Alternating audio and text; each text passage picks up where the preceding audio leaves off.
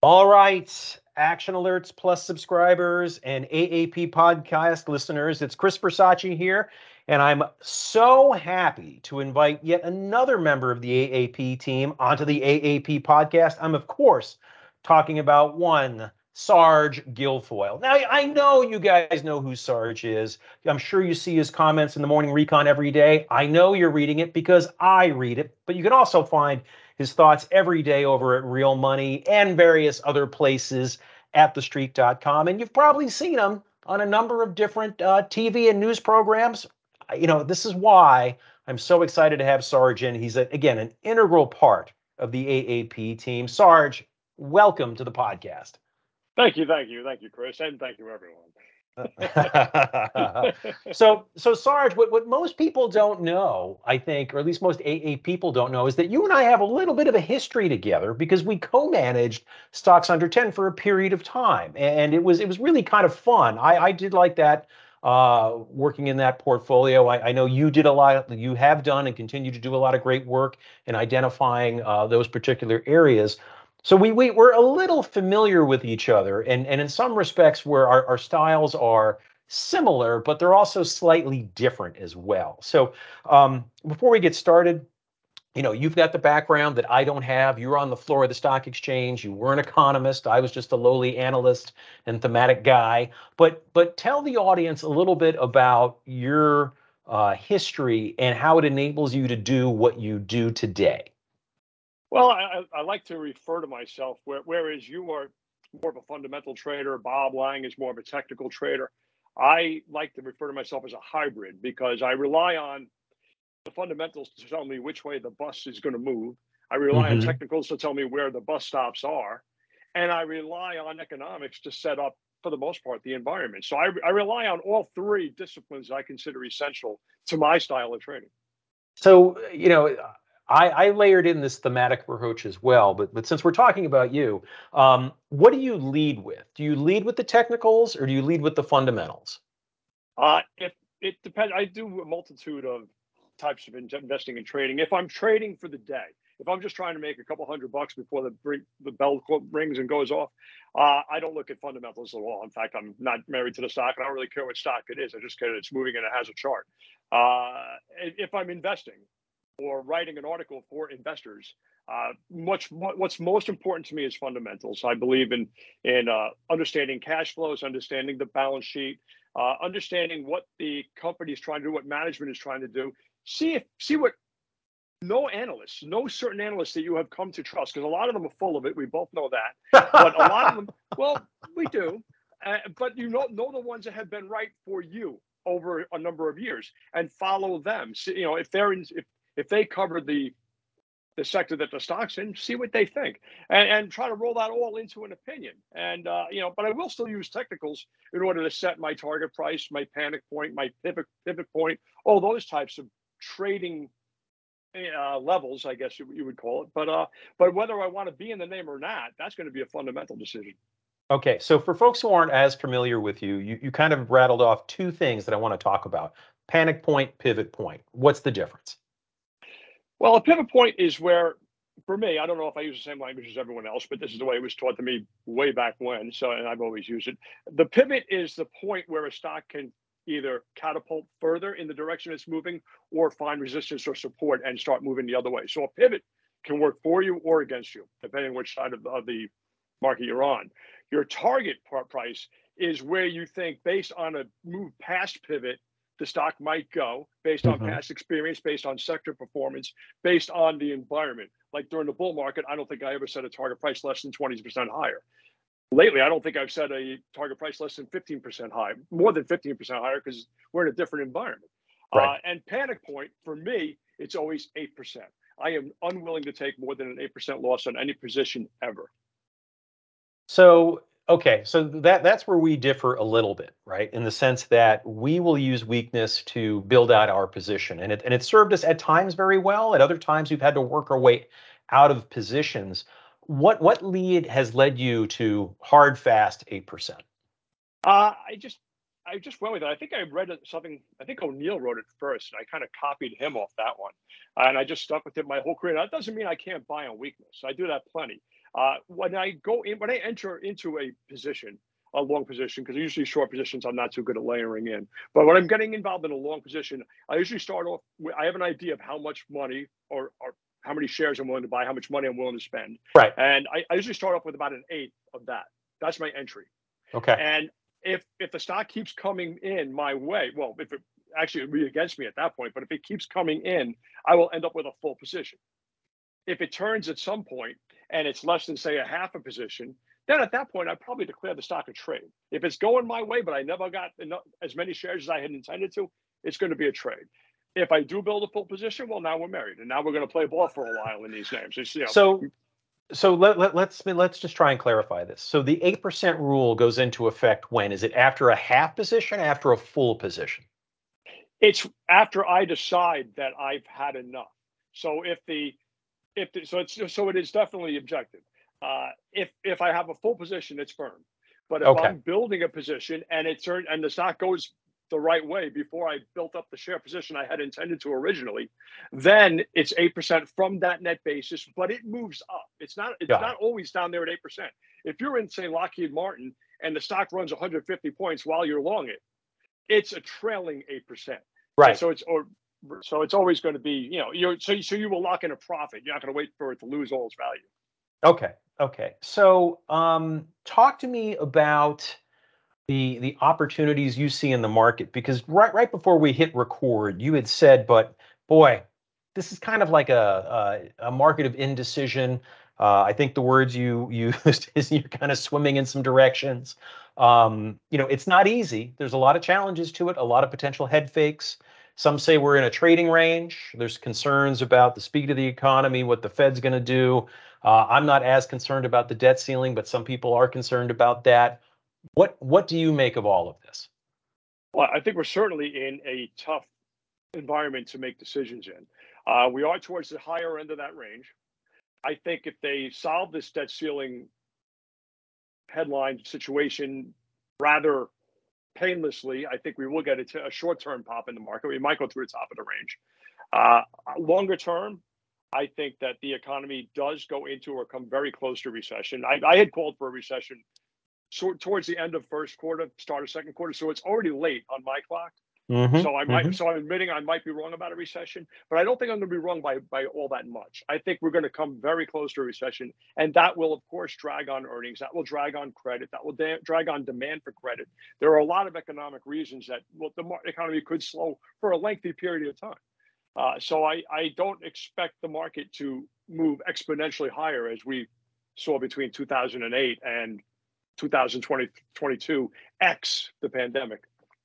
So, I think your view is really relative similar to mine, which is not so different from a lot of other folks over there. And when I was talking with Todd Campbell from Street Smarts last week, I posed a question to him, and it went kind of like this: what do you think it would take to break us out of that 4,200 range on the S&P 500, or convert, or let's add a B question for you, Sarge. Um, what do you think it will take to confirm the notion that we may not see a recession? Any thoughts? Yeah, we'll have to see unemployment stay as strong as it has been. We'll have to see wage growth stay as strong as it has been. I was completely surprised by that last Oh, you report and on everybody Friday. else.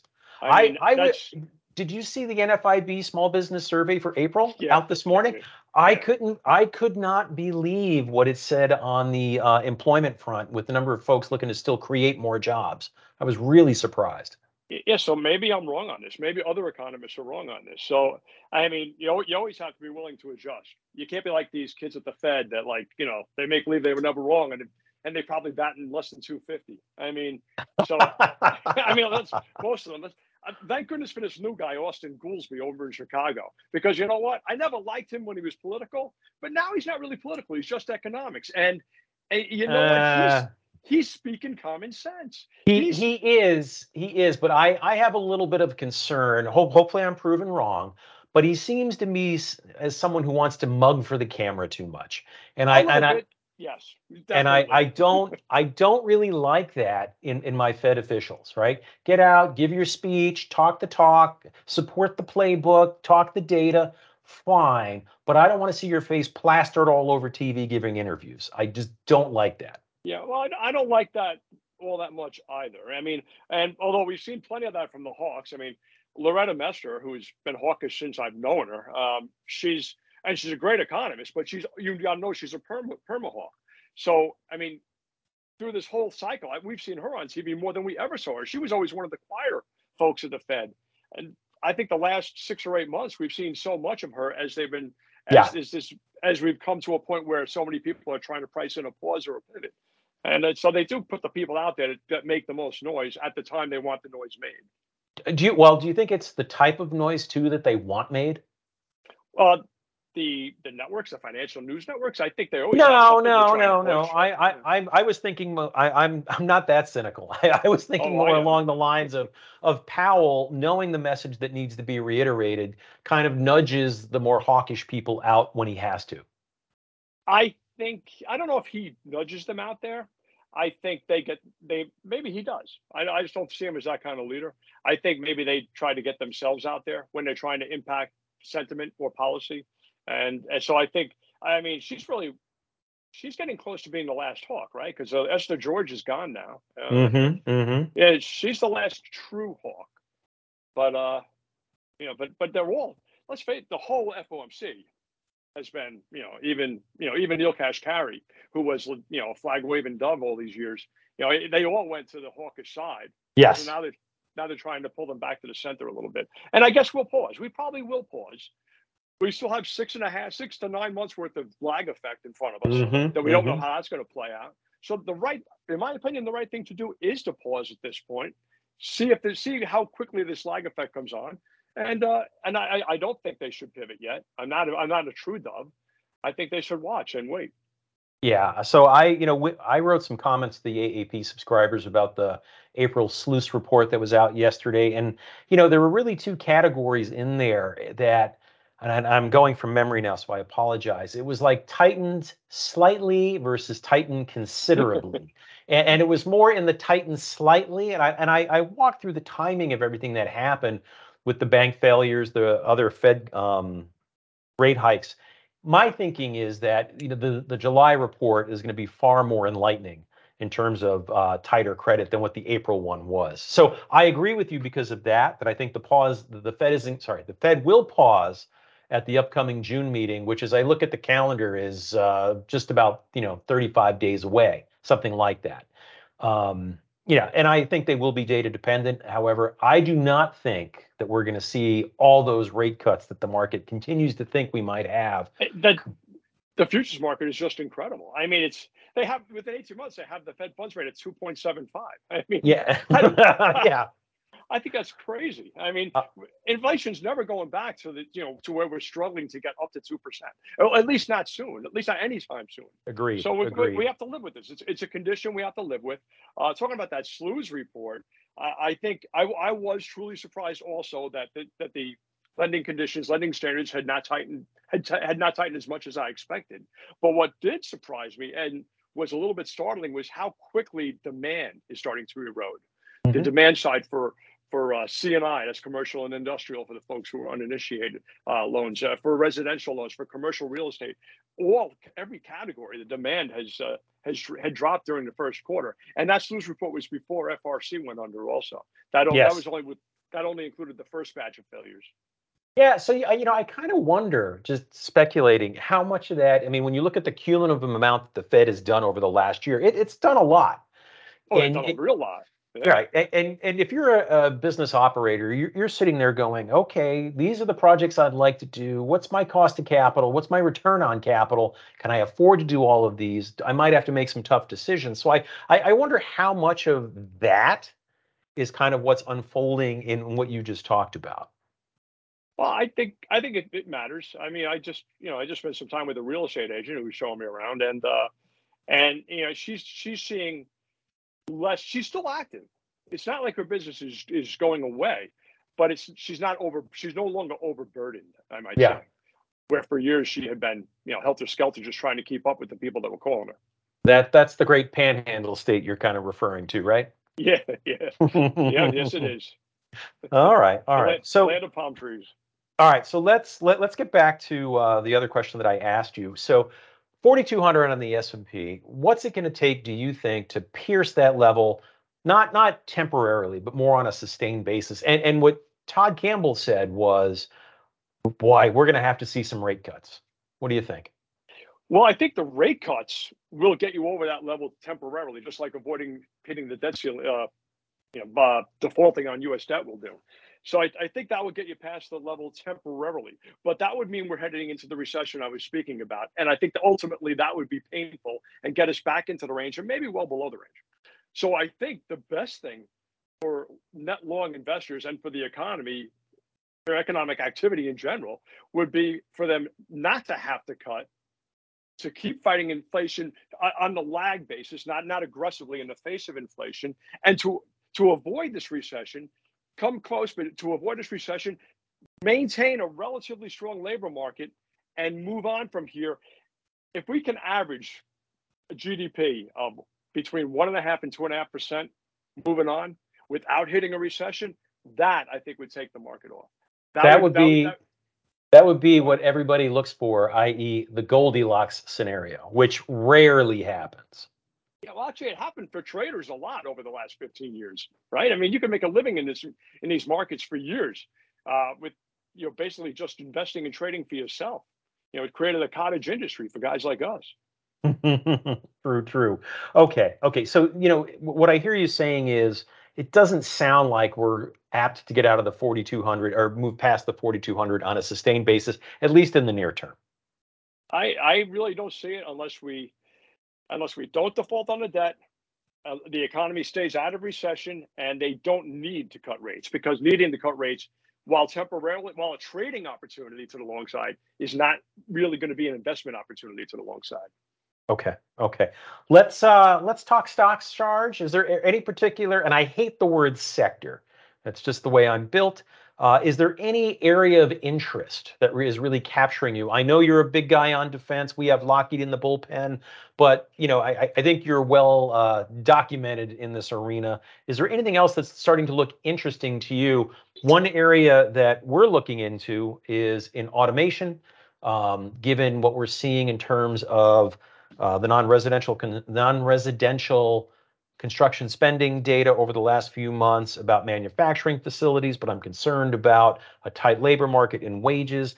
Also seeing a lot more robotics going into fast food restaurants, as well as AI starting to show up there. So that's one area that's kind of I'm starting to warm up to. Do you have anything that you're warming up to?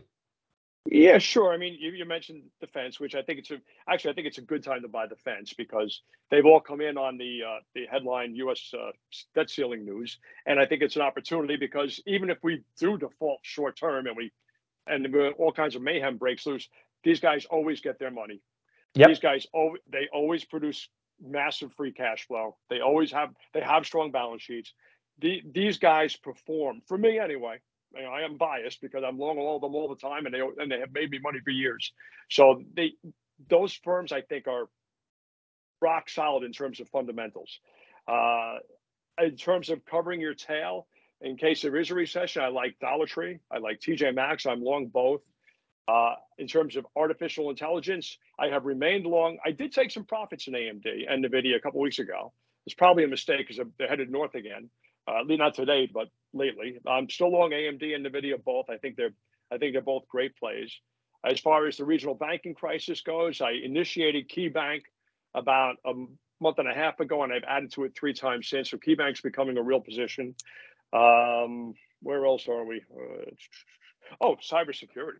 Oh, I mean, so when you would talk tech, you can't talk tech or even software now without talking about cybersecurity. Oh, Uh, 100%. yeah, It's the digital equivalent of insurance.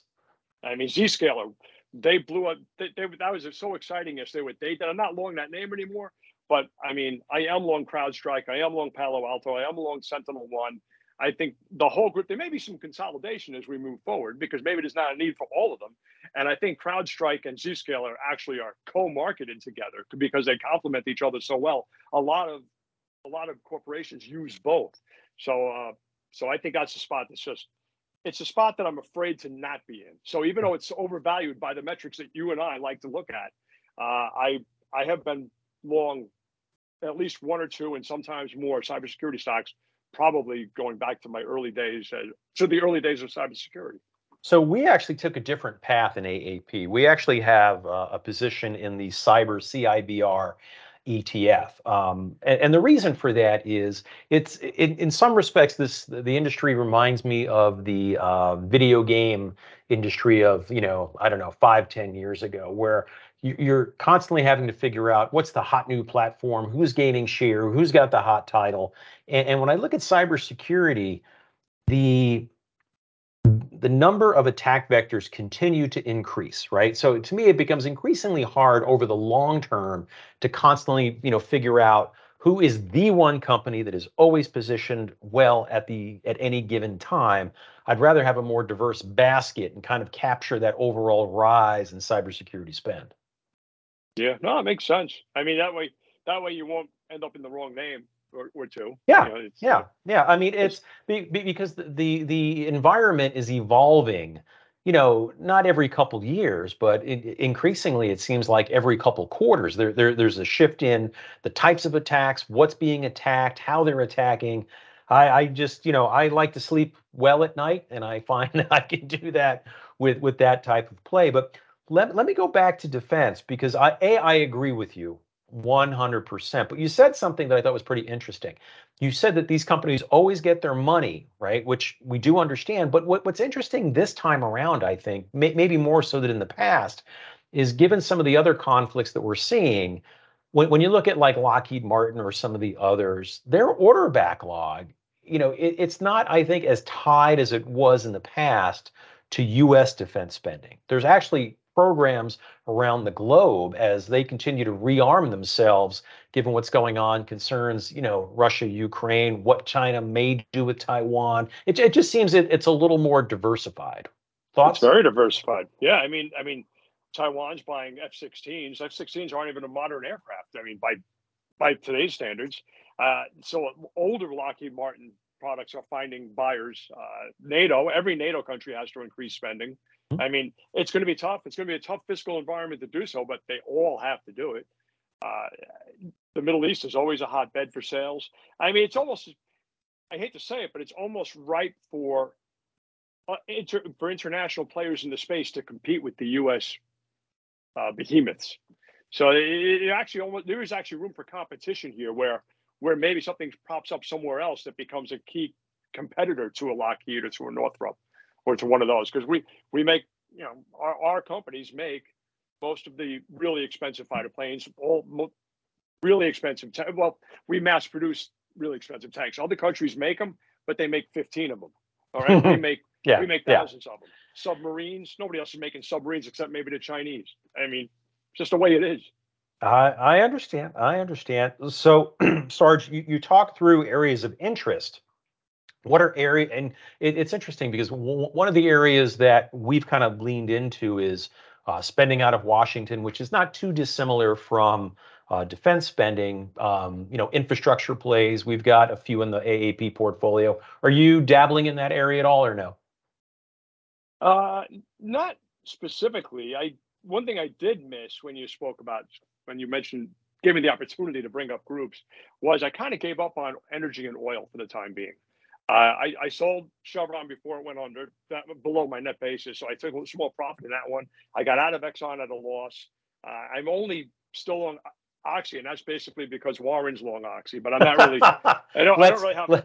let's be clear here. You're owning shares of Oxy. You're not on Oxy. Yeah, no, I'm not. But that's the only energy stock I'm still in, really. I mean, I'm still in some of the financials, Bank of America and Wells Fargo, but they both have turned against me of late. So I'm actually on the minus side. I may have to defend Wells Fargo soon enough. I'm down 7.5% in that one. So this is I I think, well, I don't know what your entry point on Bank of America is, but we in the portfolio have a position in that, and it's one that I think we recognize that there's going to be some puts and takes, some bumps in the road as we go through all of this, and we're just going to, our preferred way of doing this is picking up shares below our cost basis, and we're about there. So we might do some further nibbling on that, but we're inclined to just kind of take our time. And the reason we went with Bank of America is, look, it fallen from, I think, 38 to, what was it, 27 and a half, 28 when we first started buying. Flight to quality, flight to big banks. We see Oh them yeah. as a beneficiary. I thought Bank of America, actually, before all this started, I really had seen them as the rising star in the category, and I thought they would probably give JP Morgan a run for their money for the reputation of best in class or top Hmm. dog. Throughout this crisis, I guess JP Morgan has, and through its own performance, because JP Morgan had a great quarter, JP Morgan has reasserted itself as the leader in the industry. But I do think of all the other large to medium sized banks, Bank America is the one with the leadership and with the style that could compete on an almost equal level with JP Morgan. Yeah, the one thing that they seem to lack is the size of the investment banking on its overall business mix, like JP. But at least in this environment, I don't really see a lot of No, IB there's not. business happening. And the funny thing is, they took, years ago, they took over Merrill Lynch. So they should have a nice investment bank. But Yes, they they must have should. laid them all off. I don't know. Well, I think they've probably done a little bit more what Morgan Stanley is doing, which is leaning into, the more stable business, which is wealth management, which is, I think what Merrill has increasingly become known for. Did you ever think every bank on Wall Street would be a better trader than Goldman Sachs? No, no, I did Not not. growing up, I didn't. No, No, no, I didn't either. I didn't either. this is not.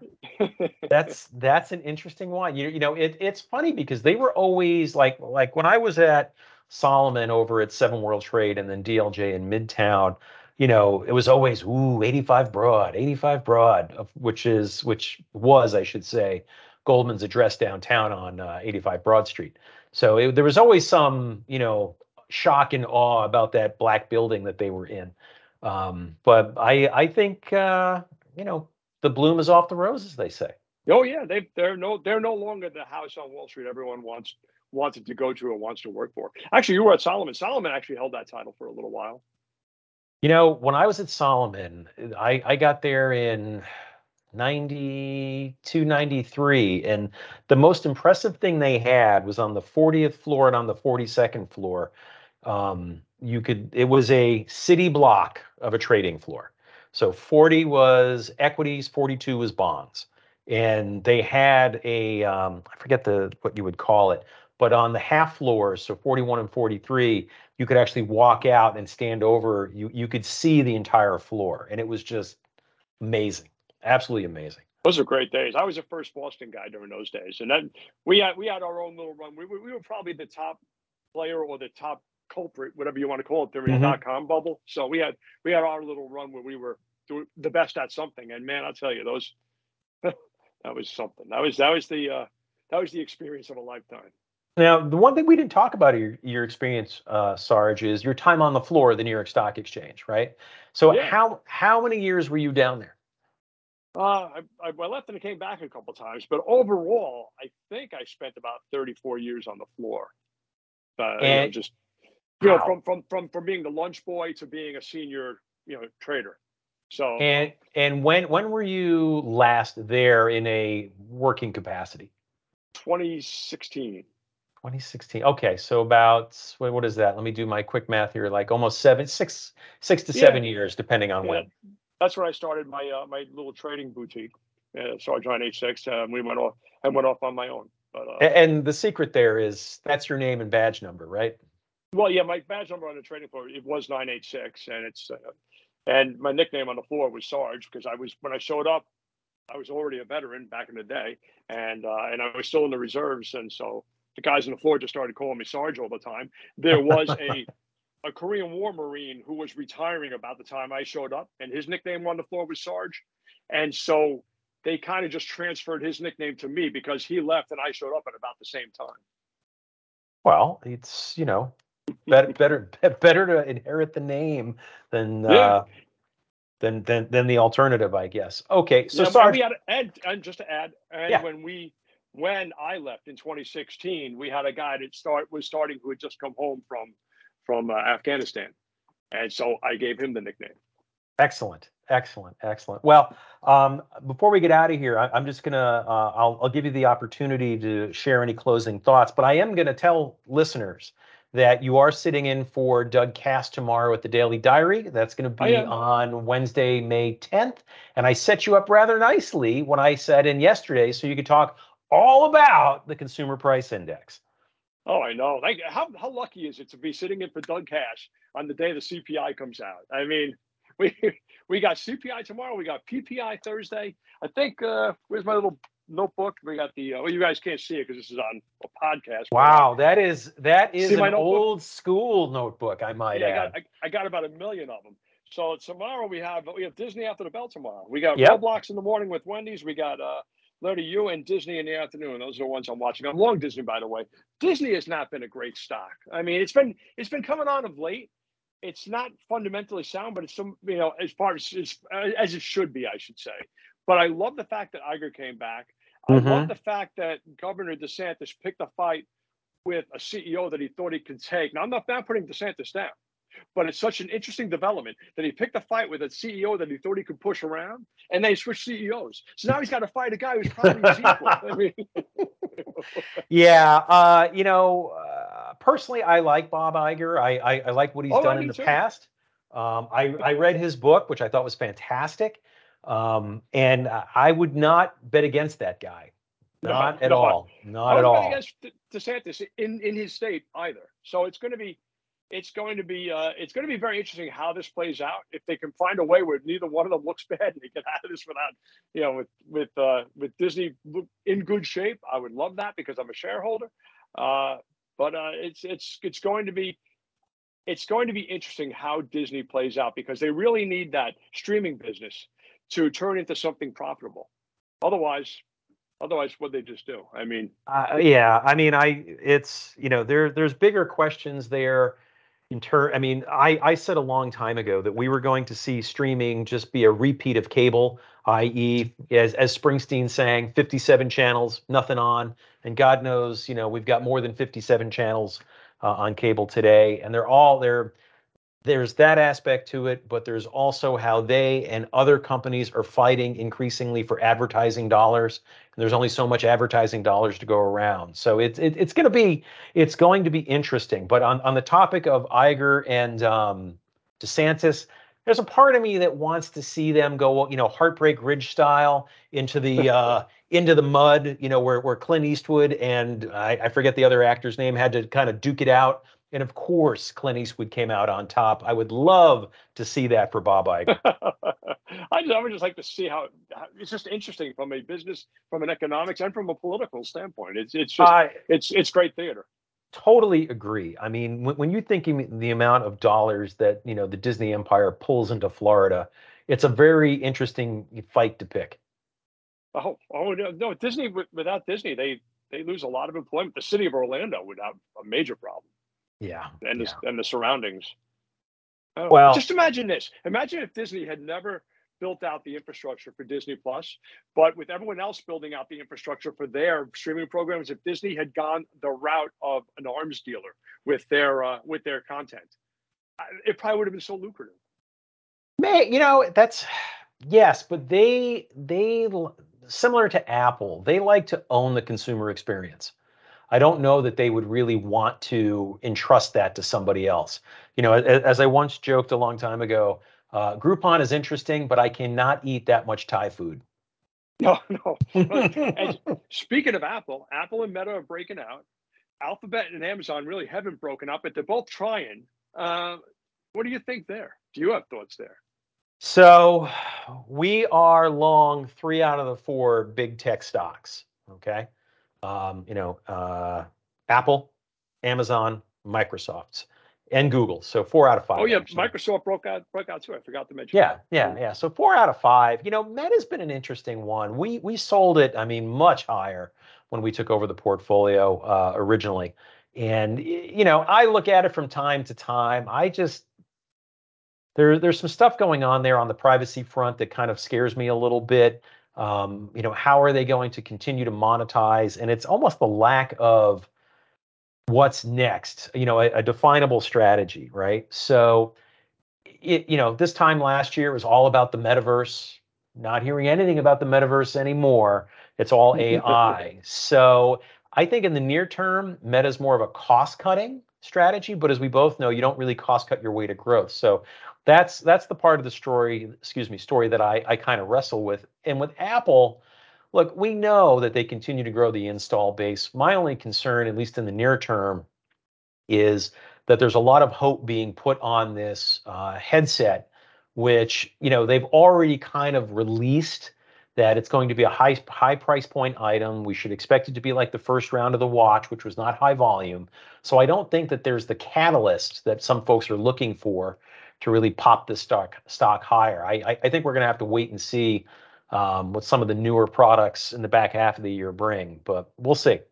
Yeah, Apple's going to become like the defense stocks we were speaking of, a slower growth, uh, free cash flow producing, uh, strong balance sheet type stock. The only thing is, how do they ever stop or slow the repurchase program without damaging the stock?